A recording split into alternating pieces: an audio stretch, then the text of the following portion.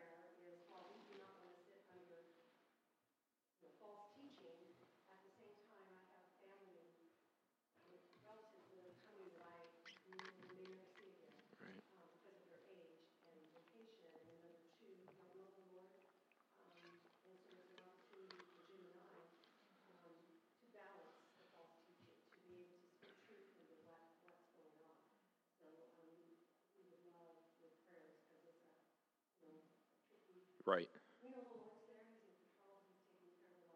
Right.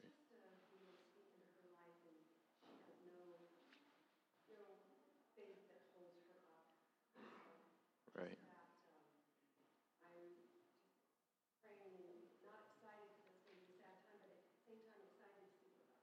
Right.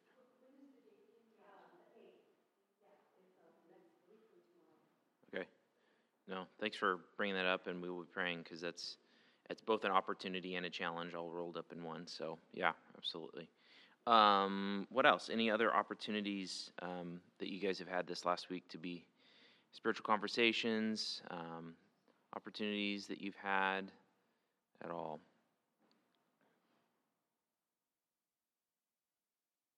All right. Well, let's pray for Kathy's, and we'll go from there. So, Father, we just come before you and are humbled because you are at once the sovereign Lord over all things, and yet we see a broken world in which people do very, very, very, very sinful things, including suicidal. Lord God, it's just devastating.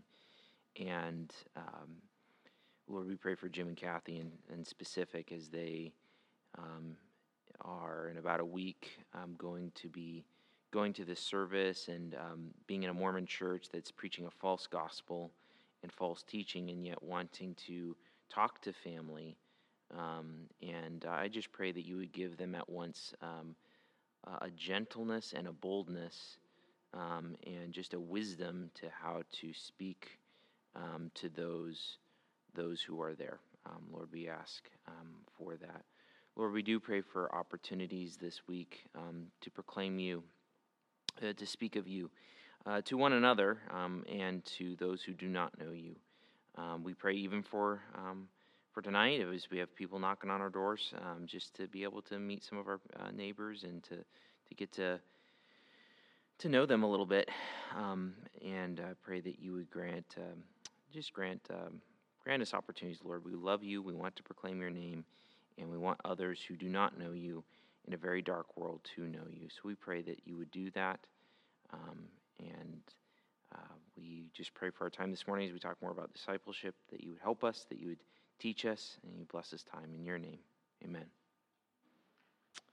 All right, so we are continuing in the discipling book, and we are doing chapter 3 and chapter 4. Chapter 3 is the longer of the two. Chapter 4 is kind of short, but by way of review, what does it mean to be a disciple and to disciple? What does that mean?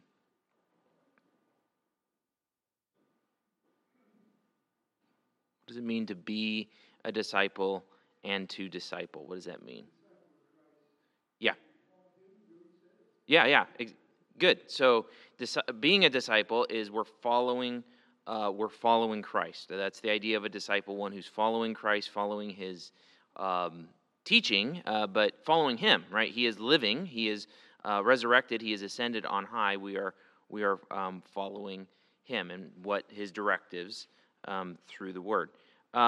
Okay, flip that around a little bit. So now, what does it mean to disciple? So if I'm discipling someone else, what does that mean? What was his definition in the book?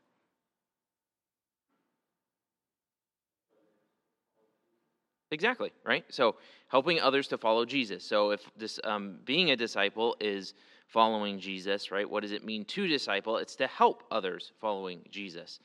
Helping them, think of the Great Commission, right? Baptizing them, that's the first step. But then also teaching them to observe all that Christ has commanded.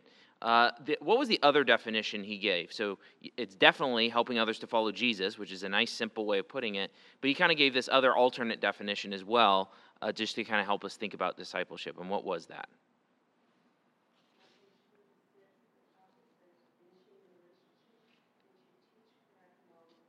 Sure. So that's where he dives in this week, and that's kind of on the heels of what he said, right? Like discipling is helping others to follow Jesus. It's doing intentional spiritual good to someone to help them to follow Jesus, and then this week he it kind of fleshes out a little bit more of what that looks like in general. And again, we're just kind of reviewing from what we did last time. Who is called to discipleship? Or to disciple, I should say it like that. Who is called to disciple? All of us, right? It's all of our mandate, right? To disciple, to do intentional spiritual good to one another, to help one another to follow Jesus. What's the goal? Do you remember the goal he talked about last week? What's the goal, the end goal of discipleship? Discipling. What are we trying to do?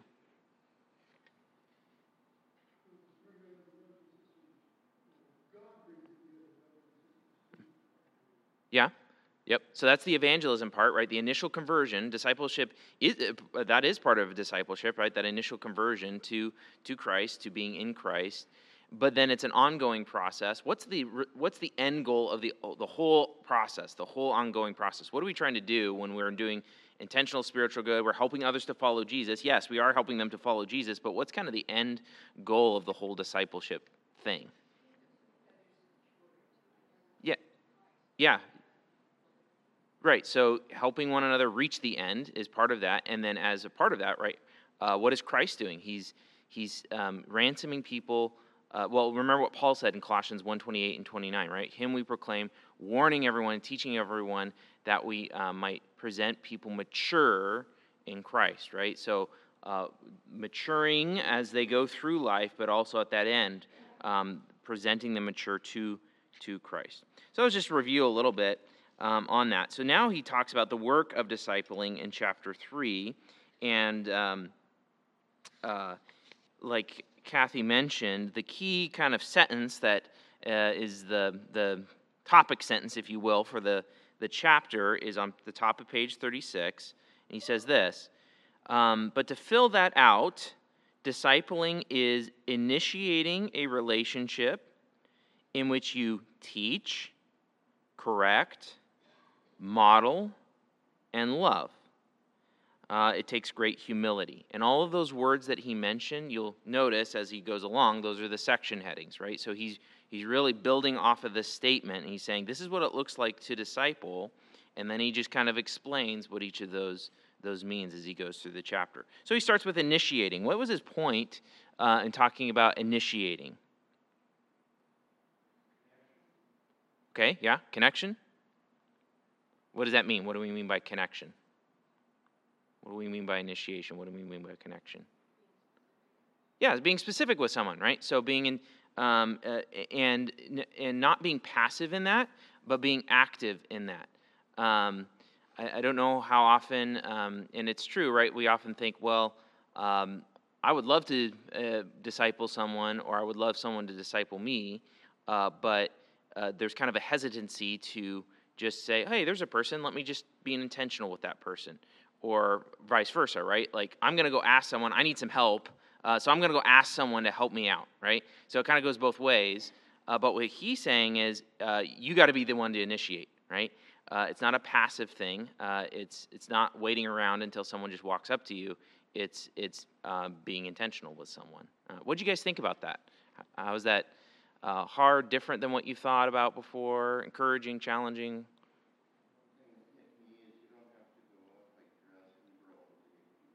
Yeah, right.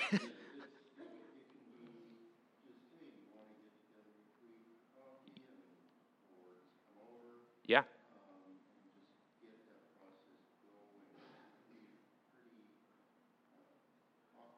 Yeah. Uh-huh. Right. Yeah, exactly. And that's a huge point of the book as a whole, but even this section, right? It's not a form. It can be a formal thing, but it doesn't need to be a formal thing, right? It's if we think about that definition, right? Intentionally doing someone spiritual good to help them to follow Jesus. There's a lot of ways that that looks, right? So. Discipling can look like an ongoing, okay, I'm meeting with you sort of relationship. It can look like, let's meet and talk about a specific issue. It could look like a conversation after the Sunday sermon. It could look like having a meal during the week. It could look like all of those things, because it's just each of those places is a venue for being able to intentionally do other spiritual good and help them to follow Jesus, right? But there's intentionality. It's not passive, and it's not scary. Like sometimes I've just asked people, "Hey, would you be interested in meeting regularly, talking about whatever?" And could be talking about a specific thing. Could just be asking for sharing prayer requests each week. It's really, but you got to do it. You got to be the one to launch. You can't assume that someone else is gonna kind of do it. Other thoughts on this? This is so important. This idea of initiating, because it's scary, or at least it feels scary to do it. Other things you underlined or thought were helpful?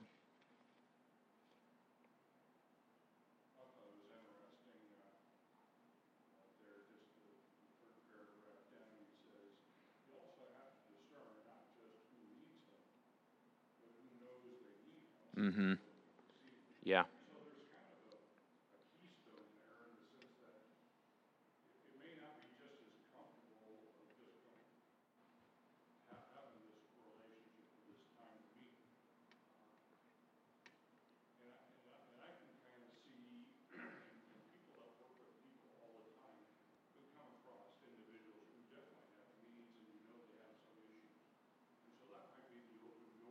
Mm-hmm.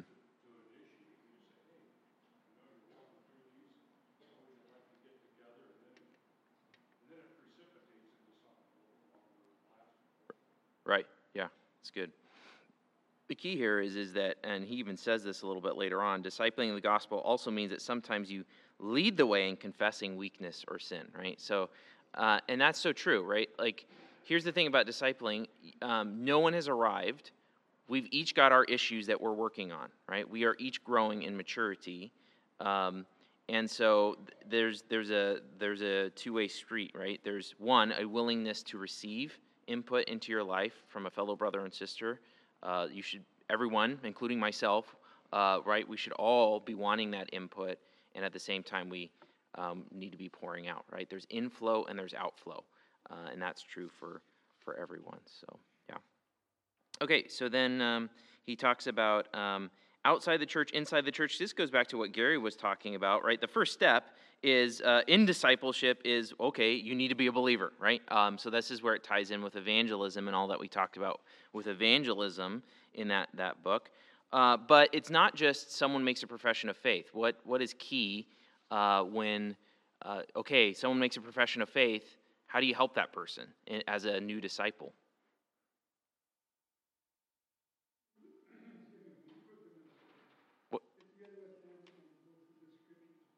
Okay. True, we want to do that, but even more important than that, on a one-on-one getting together, what does he point to on page 837? What do you want to do for that person, like pretty immediately after they're converted? Get them baptized, right? Think of the Great Commission. You make disciples. How do you do that? By baptizing them. That baptism is a picture of not only the individual committing to Christ, but the church, because the church is the one baptizing, the church committing to that individual, aka they're bringing them in as a member, right? Those things should follow closely on the heels of discipleship, because discipleship is a whole church project. It's not just the one-on-ones. It's one of the key venues of which you're going to get discipling in is being part of the local church. So that's key. That's important. What else does he say about this idea? So someone becomes converted. You want to get them to baptism, to church membership, and then what other things does he mention on 37? Yeah, I guess it's just the rest of 37 there. So.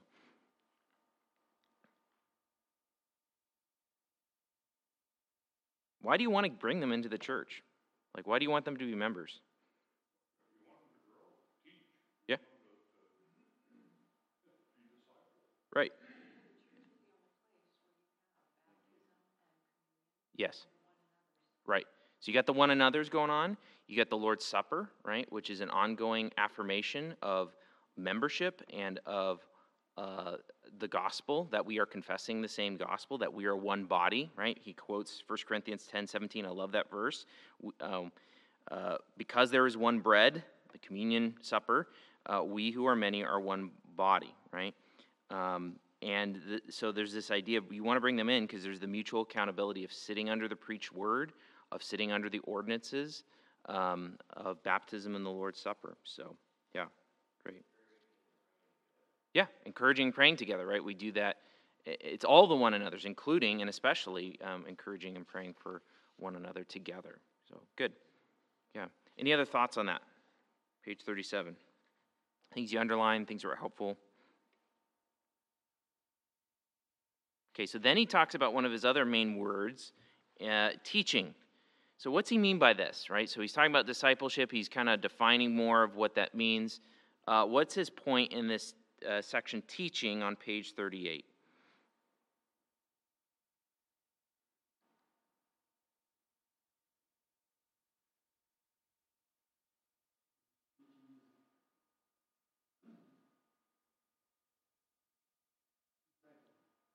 Yeah, so part of discipling is teaching. What do we mean by that? What do we mean by saying that discipling, you're going to be teaching? What do we mean by that?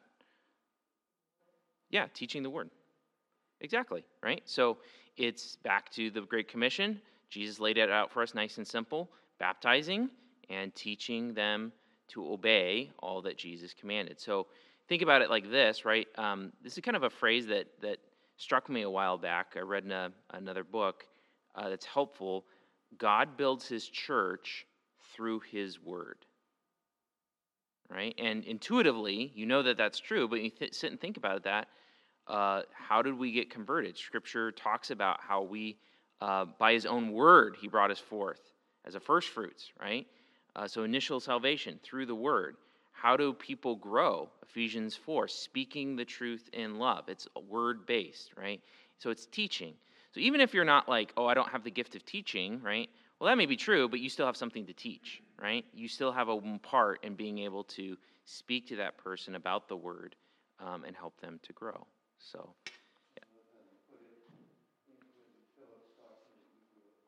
yeah. Mm-hmm.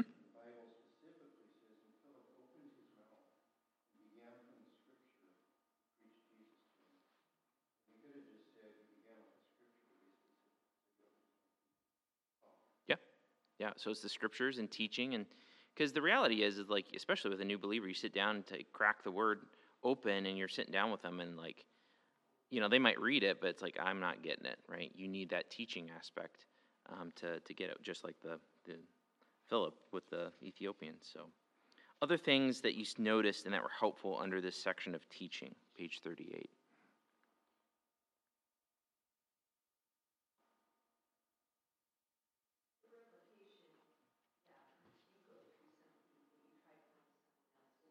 Hmm. Hmm. Right.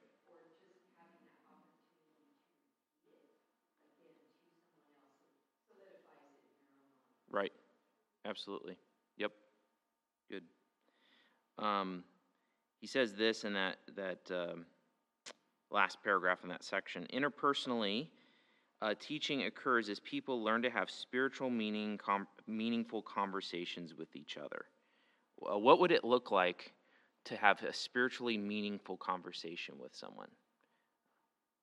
I mean, what would that be characterized by? A spiritually meaningful conversation with someone. Hmm.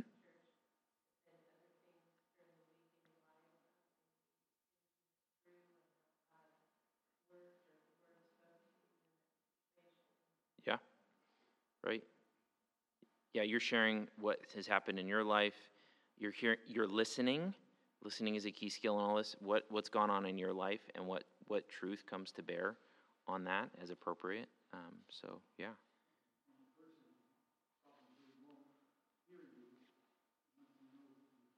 Right. Right, which ties in with something else he mentions later, right? Like this is why we do this in this church, right? We're manifesting care for one another. It's not just here's the truth, right? It's not just speaking the truth as much as that is needed. It's speaking the truth in love, right? We care for that person. There's a gal at our church up in Spokane where she said, "People, you can tell people anything as long as they know you love them." Um, I think that was Helen Campbell, wasn't it? Yeah. That she used to just say that, right? That as long as people know you care for them, you can tell them pretty much anything, right? So, which leads us into correcting. So, page 38 and 39. So, what's the teaching? So, there's positive instruction there. What's correcting?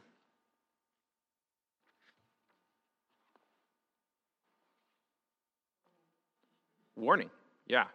Uh, which is a manifestation of love, right? You're going in the wrong direction. You're doing things that are dishonoring and displeasing to the Lord. So it's not just positive instruction, but also corrective instruction. Get back on the path. um, uh, and, you know, turn to Hebrews 3 really quick, just to see that.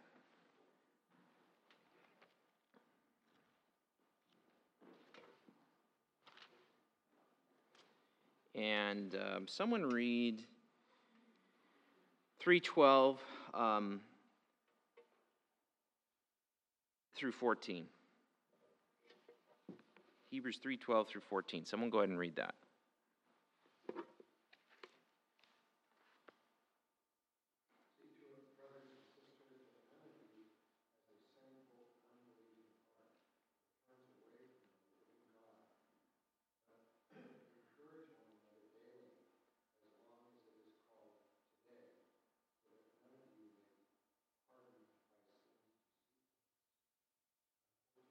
Mm-hmm.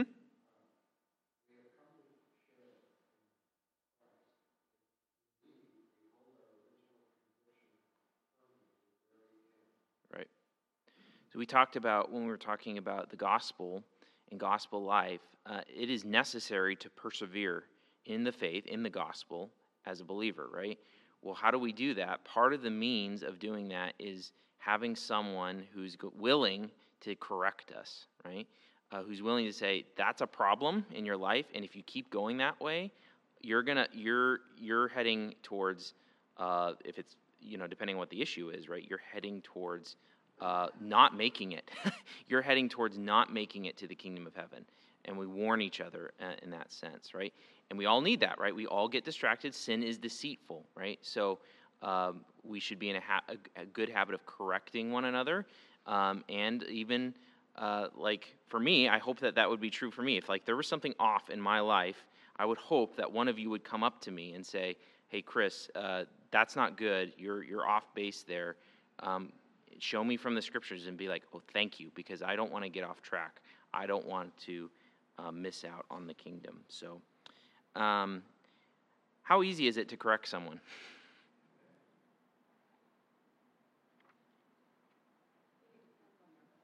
Yeah.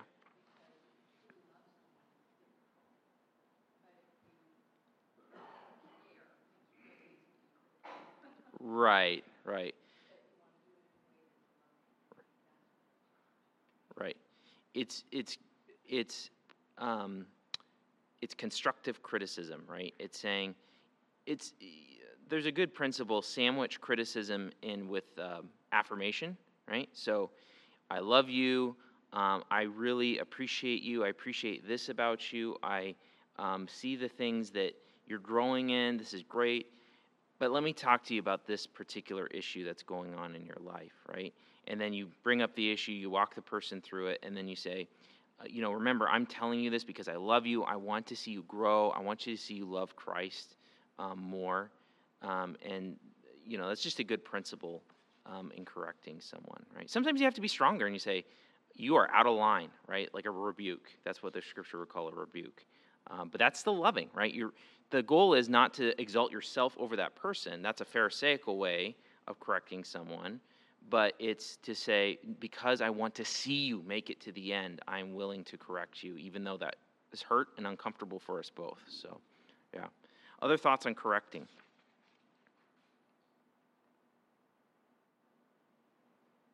Okay, well, let's keep moving. Modeling, page 39 through 40. What's this idea of modeling?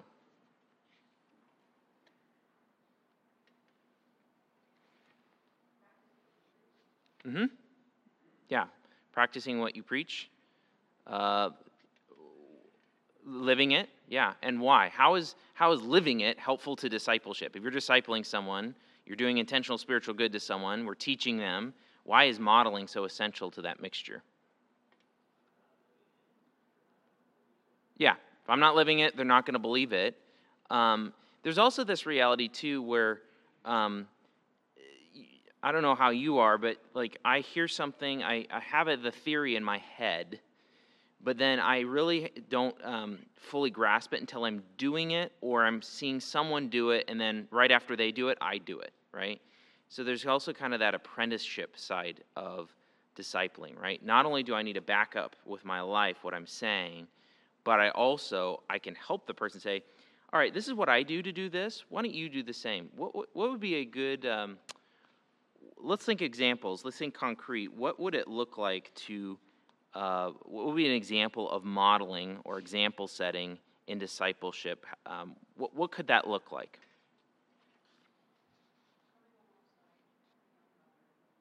Uh-huh. Right.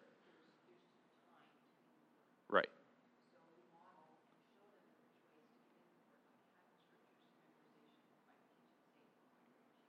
Yeah.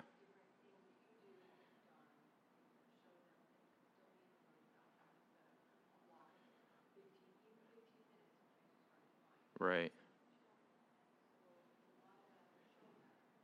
Yeah.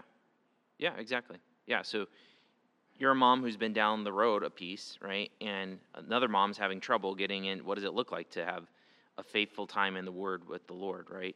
Well, here are ways I do that. I put up cards around the house. I do this or that, right? And you're coming alongside that person, but you're also giving them a concrete way that can look.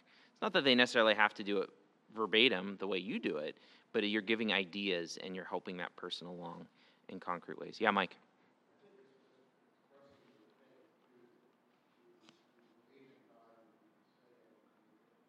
Right.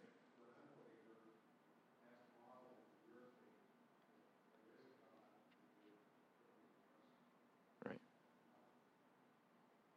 Prayer is one of these ways too that is kind of a modeling sort of thing. It's not that you're praying for to the other person.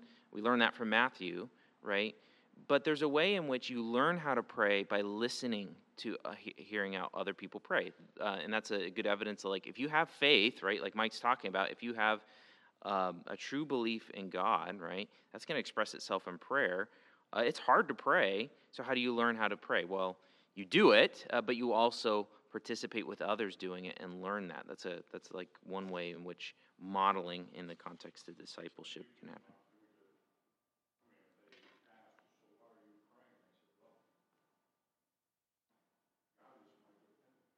Hmm.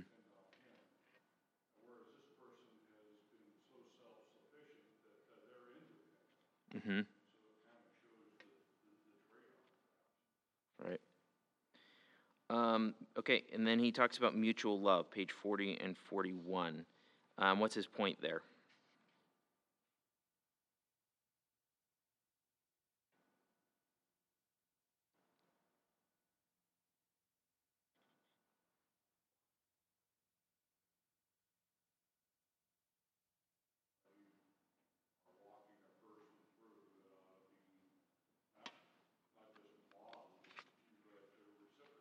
Mm-hmm.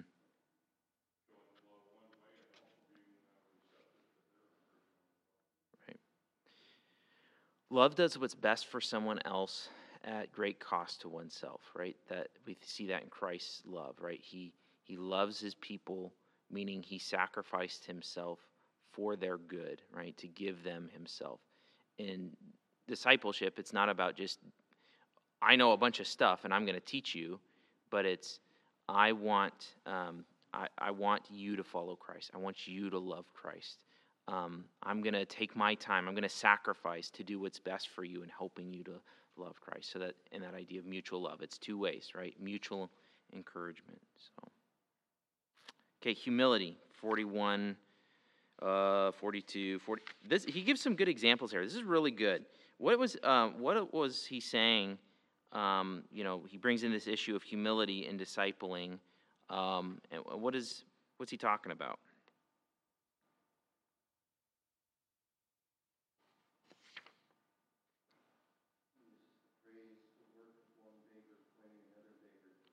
Mm-hmm.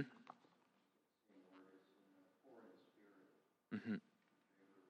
Yeah. Yeah, we all need help. We're all in progress. That doesn't mean we want to just remain there. We want to grow. But that's the attitude of humility towards one another. I've found bread in the gospel in Christ. I want to help you find that same bread as well and to grow. Yeah, good. What did you think of his? What was helpful about his example with the two? It was like the two ladies. What was his point with that?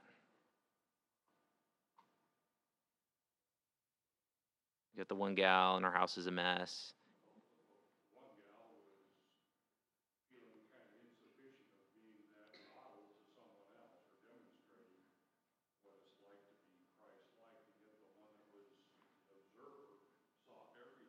Mm-hmm. Mm-hmm.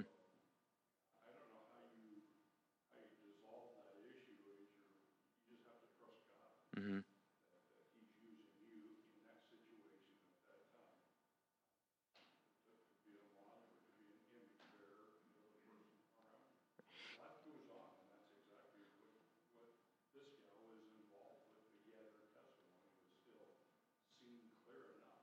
Yeah.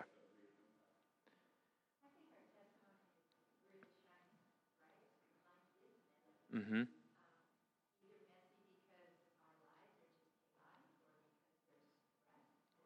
Mm-hmm.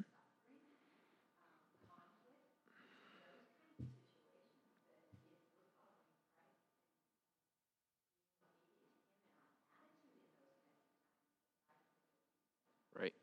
And there's actually a lot of learning to be had, right?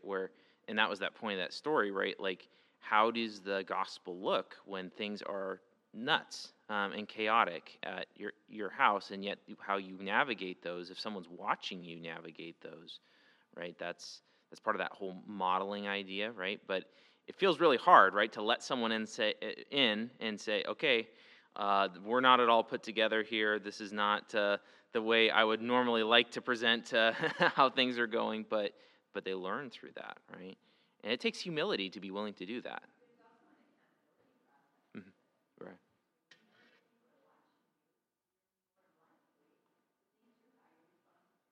right, right. Yeah, Gary.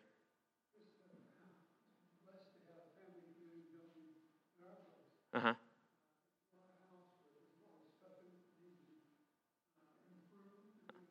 Uh huh. Right, right. Yeah. All right, so there's humility. Anything else? Pages 42, 43, 44. He kind of ends with this idea of guiding towards heaven. And we've already said that, right? That really we're just trying to help each other make it to the end. It's part of that aspect of perseverance. Yeah, Pat. Yeah.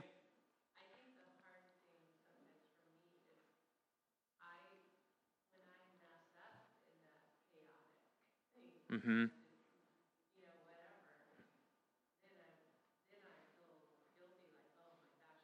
Right. Right. And that's a good point, because how would so let's suppose, right, like you're bringing someone into your life, they're observing you, and let's suppose, like, okay, someone comes over to our house, and then Ashley and I get into a little bit of a tiff right in front of that other person, right? That's horrible, right? No one wants to do that. We don't want to do that. And yet, what's the possibility of learning and discipleship in that? What would that look like? Yeah.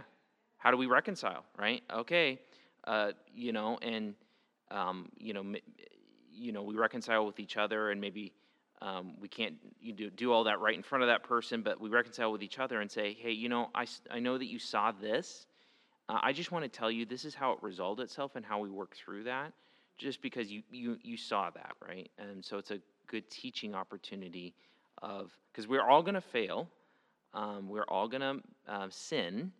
But then the question is, right, there's a right way as a disciple to work through that, and that other person needs to see that as well. So, yeah. Yeah, which is humbling, right? It's all back to that humility. Very humbling, which is good. So, other thoughts on this chapter? Anything you quoted, underlined, had questions about, disagreed with, anything?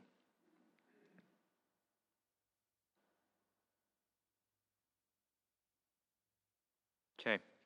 So let's move into chapter 4, objections to discipling. This is a pretty short chapter, but essentially he's saying, here are common objections that I hear of why why this isn't for everyone, right? That's his argument. His argument is this is for everyone. Everyone in the local church is involved in the project of discipling. And here's some objections that you might hear. So we'll just kind of work through these, and maybe you can resonate with some of these. Maybe you can add some of your own that you've heard, and let's work through them. So objection 1, the discipler is not ideal. So the one doing the discipling is not doing, the one being discipled is saying the one who's discipling me isn't ideal, is not doing a great job. So what's a proper response to that?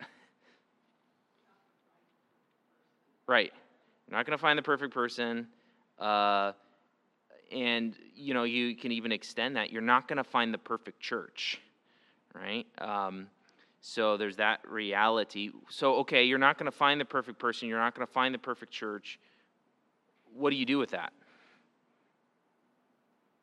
You're the one being discipled. And it's like, okay, this person's not ideal. This church isn't ideal. Okay, but what do you do with that? Yeah? And say what? Humble yourself and say, there's still something you can learn, right? Yeah. Yeah. Humble yourself and then saying, okay, but what can I learn? Maybe this isn't quite my style of whatever, but what can I learn from that person, right? Right. Right. Yeah. Because on the flip side of that, right, it's like, well, okay, you don't want to put up like unnecessary barriers for someone. So how can you get better at helping someone else, right? So good. Objection 2. What's objection 2?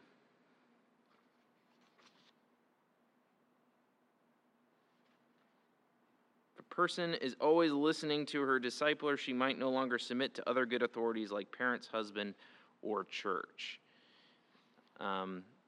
This is kind of an interesting objection. Yeah, what do you think about this? What's the issue here?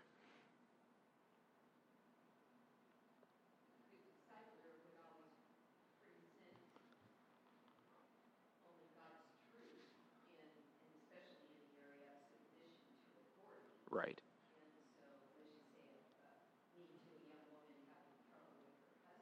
Right.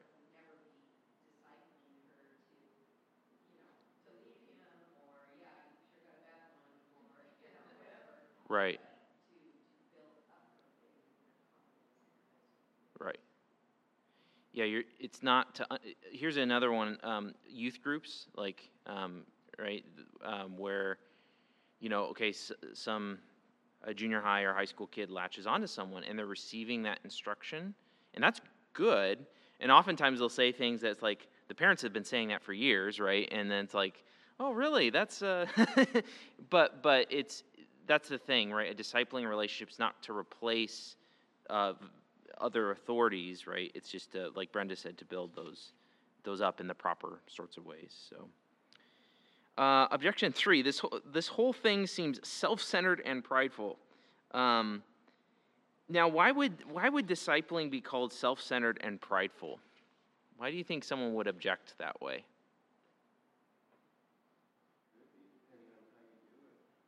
Sure. Yeah, it could be. So you can set yourself up as the guru, right? Um, and it could become that, but it doesn't need to be that. How did he answer this objection?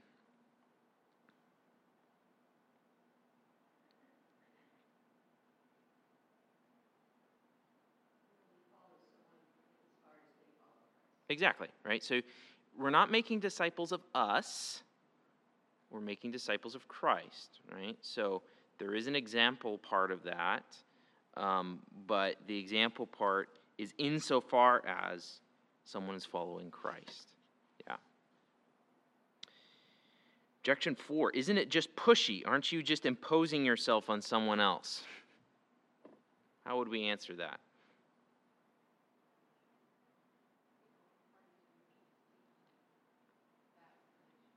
Yeah, so there's an aspect, and he even said this in the last chapter, right? Like you want to be working with people who want to be helped, right? There's a mutual kind of understanding in that. What can happen with this is like it can become an excuse not to initiate, right? Go back to the issue of initiation, right? If you feel like, well, I'm just imposing myself on someone else, or it's like, no, but God does call you to disciple, and there is a way to initiate in which you're not being overbearing, right? But yeah.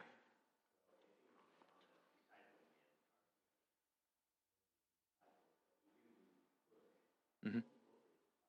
Mm-hmm. Yeah. Yeah. So here's the challenge for all of us, right? Like you always got to be asking the question: who am I seeking discipleship from, and who am I discipling? That's the question for all of us, right? Who am I seeking discipleship from? And that takes a variety of forms, right? We understand that. And then who am I seeking to disciple? Who am I working at being intentional with? Because it's a group project. So,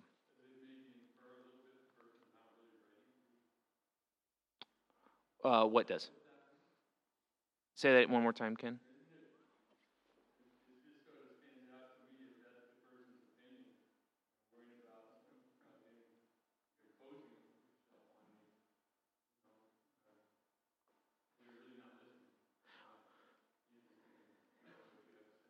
Yeah, that could be if that's the person's attitude and they're not willing. And he kind of said, well, you might just kind of go on down the road to another person, right? But I took this as more like I feel like someone who would be a potential discipler, right, kind of makes this objection quite a bit, right? Like, oh, I don't want to do that because I would just be imposing myself on someone else.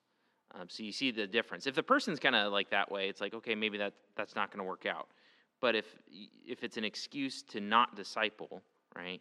Oh, I'm just imposing my opinions on someone. I can't do that. That's rude. It's like, well, okay, there's a way in which it could be rude, but there's a way in which you can say, hey, would you like to get together and read the scriptures with me, right? That's what's that? Potentially, right? If the person that you're trying to disciple has that attitude, right, and then it's there might be some opportunity for gentle correction, right? There's still a responsibility to someone like that, but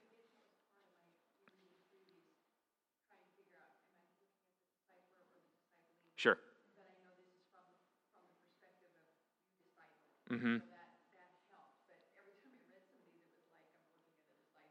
Right. Yeah. Yeah, there's a kind of a both and, because there's a two-sided thing. Objection 5, I don't need it. I mean, surely the most important things about the Christian life are self-evident, so I'm far too busy for this to be a priority. This person I might be a little stronger on with a rebuke, right? You are being arrogant because Jesus tells you that you need this. That's, and there's a good and gentle and loving way to do that, right? Even in rebuke, if that were necessary. Any other thoughts on that one?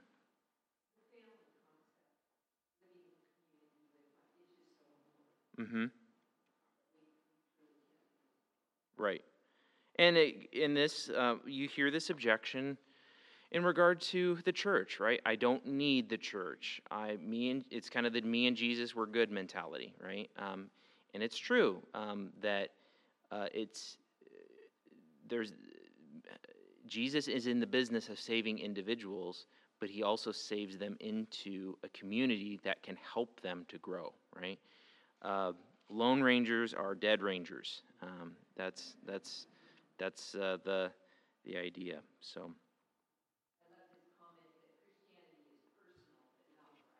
right, it's not personal but not private. Yep. Um, Objection 6. This is just for extroverts. What's the answer to that?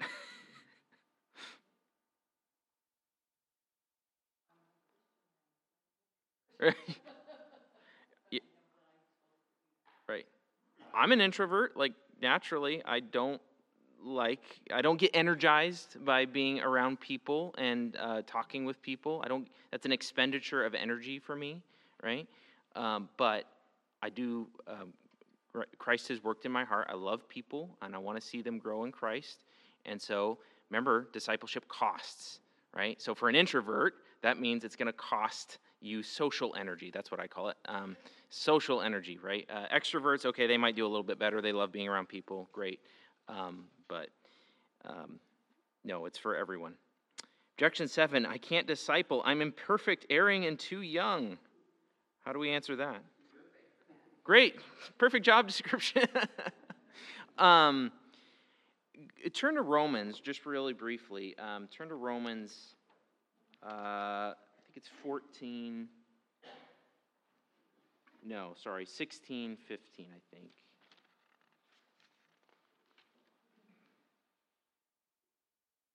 No. I always get the numbers mixed up in my head, which... oh, there we go. 15, 14. See, I was 15, 16, 14. They're all jumbled up in my head. So, 15, 14. I myself am satisfied about you, brothers. So he's talking to the Romans here, the Roman church, that you yourselves are full of goodness, filled with all knowledge, and able to instruct one another, right? And certainly, as you read through Romans, there's, especially in chapters like 12, 13, 14, 15, there's a lot of correction that Paul does, right? So these people were sinful, erring, immature in a lot of ways, and yet he comes back and says, but because of the gospel, because of who God has made you, because of what he has given you in the scriptures, in the word, in the gospel, and knowing Christ, you are competent. You are able to instruct one another, to disciple one another. So, yeah, that's kind of the answer to that last objection. Any other thoughts before we close out for today? Yeah, David.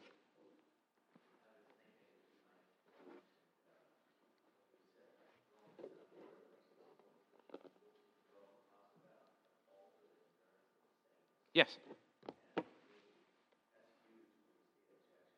Uh-huh.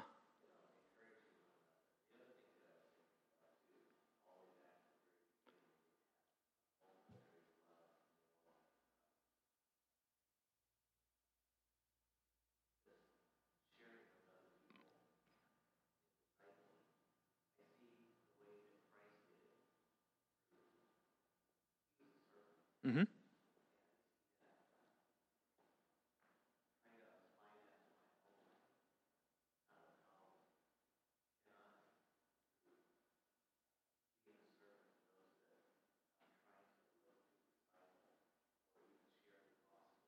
Mm-hmm. So it goes back to what we said before, right? Good works reinforce your words, which reinforce good works, right? And in terms of serving, in this case, way you're framing it, serving others, right? Which is important. So.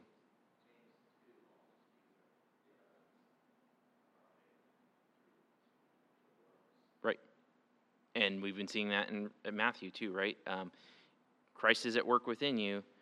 The Holy Spirit's at work within you, which means you're going to grow in good works towards other people and loving other people, serving other people, and in the context of discipleship, serving the person you're ministering towards. So, yeah, good. Okay, let's go ahead and pray and close out our time. Remember the main question, right? Who are you discipling? And who are you being discipled by? Because we all need that, right? I need to answer that question, right? Who's discipling me? I think the people I would go to right now, right? Jim and Steve, they help me, right? They're discipling me. Who am I discipling? Well, there's people I have influence with. It's not just one relationship, right? It's who do you have that influence with? Remember, he mentioned that idea. So, all right, let's pray. Father, we want to grow in being good disciple makers. Helping one another to grow, helping one another to persevere to the end. Lord, we pray that we would have a culture of discipleship in this church, that we would love one another deeply, that we care for one another, that we would even correct one another when we're going astray, that we might make it to the end to you, because you are the good of the good news. We love you. We thank you for rescuing us, and pray that you would bless the service this morning, that people would be mutually encouraged and built up in the faith. Pray for those who can't be with us because of sickness today. Pray that you would encourage their hearts as well. We ask these things in the name of Jesus. Amen.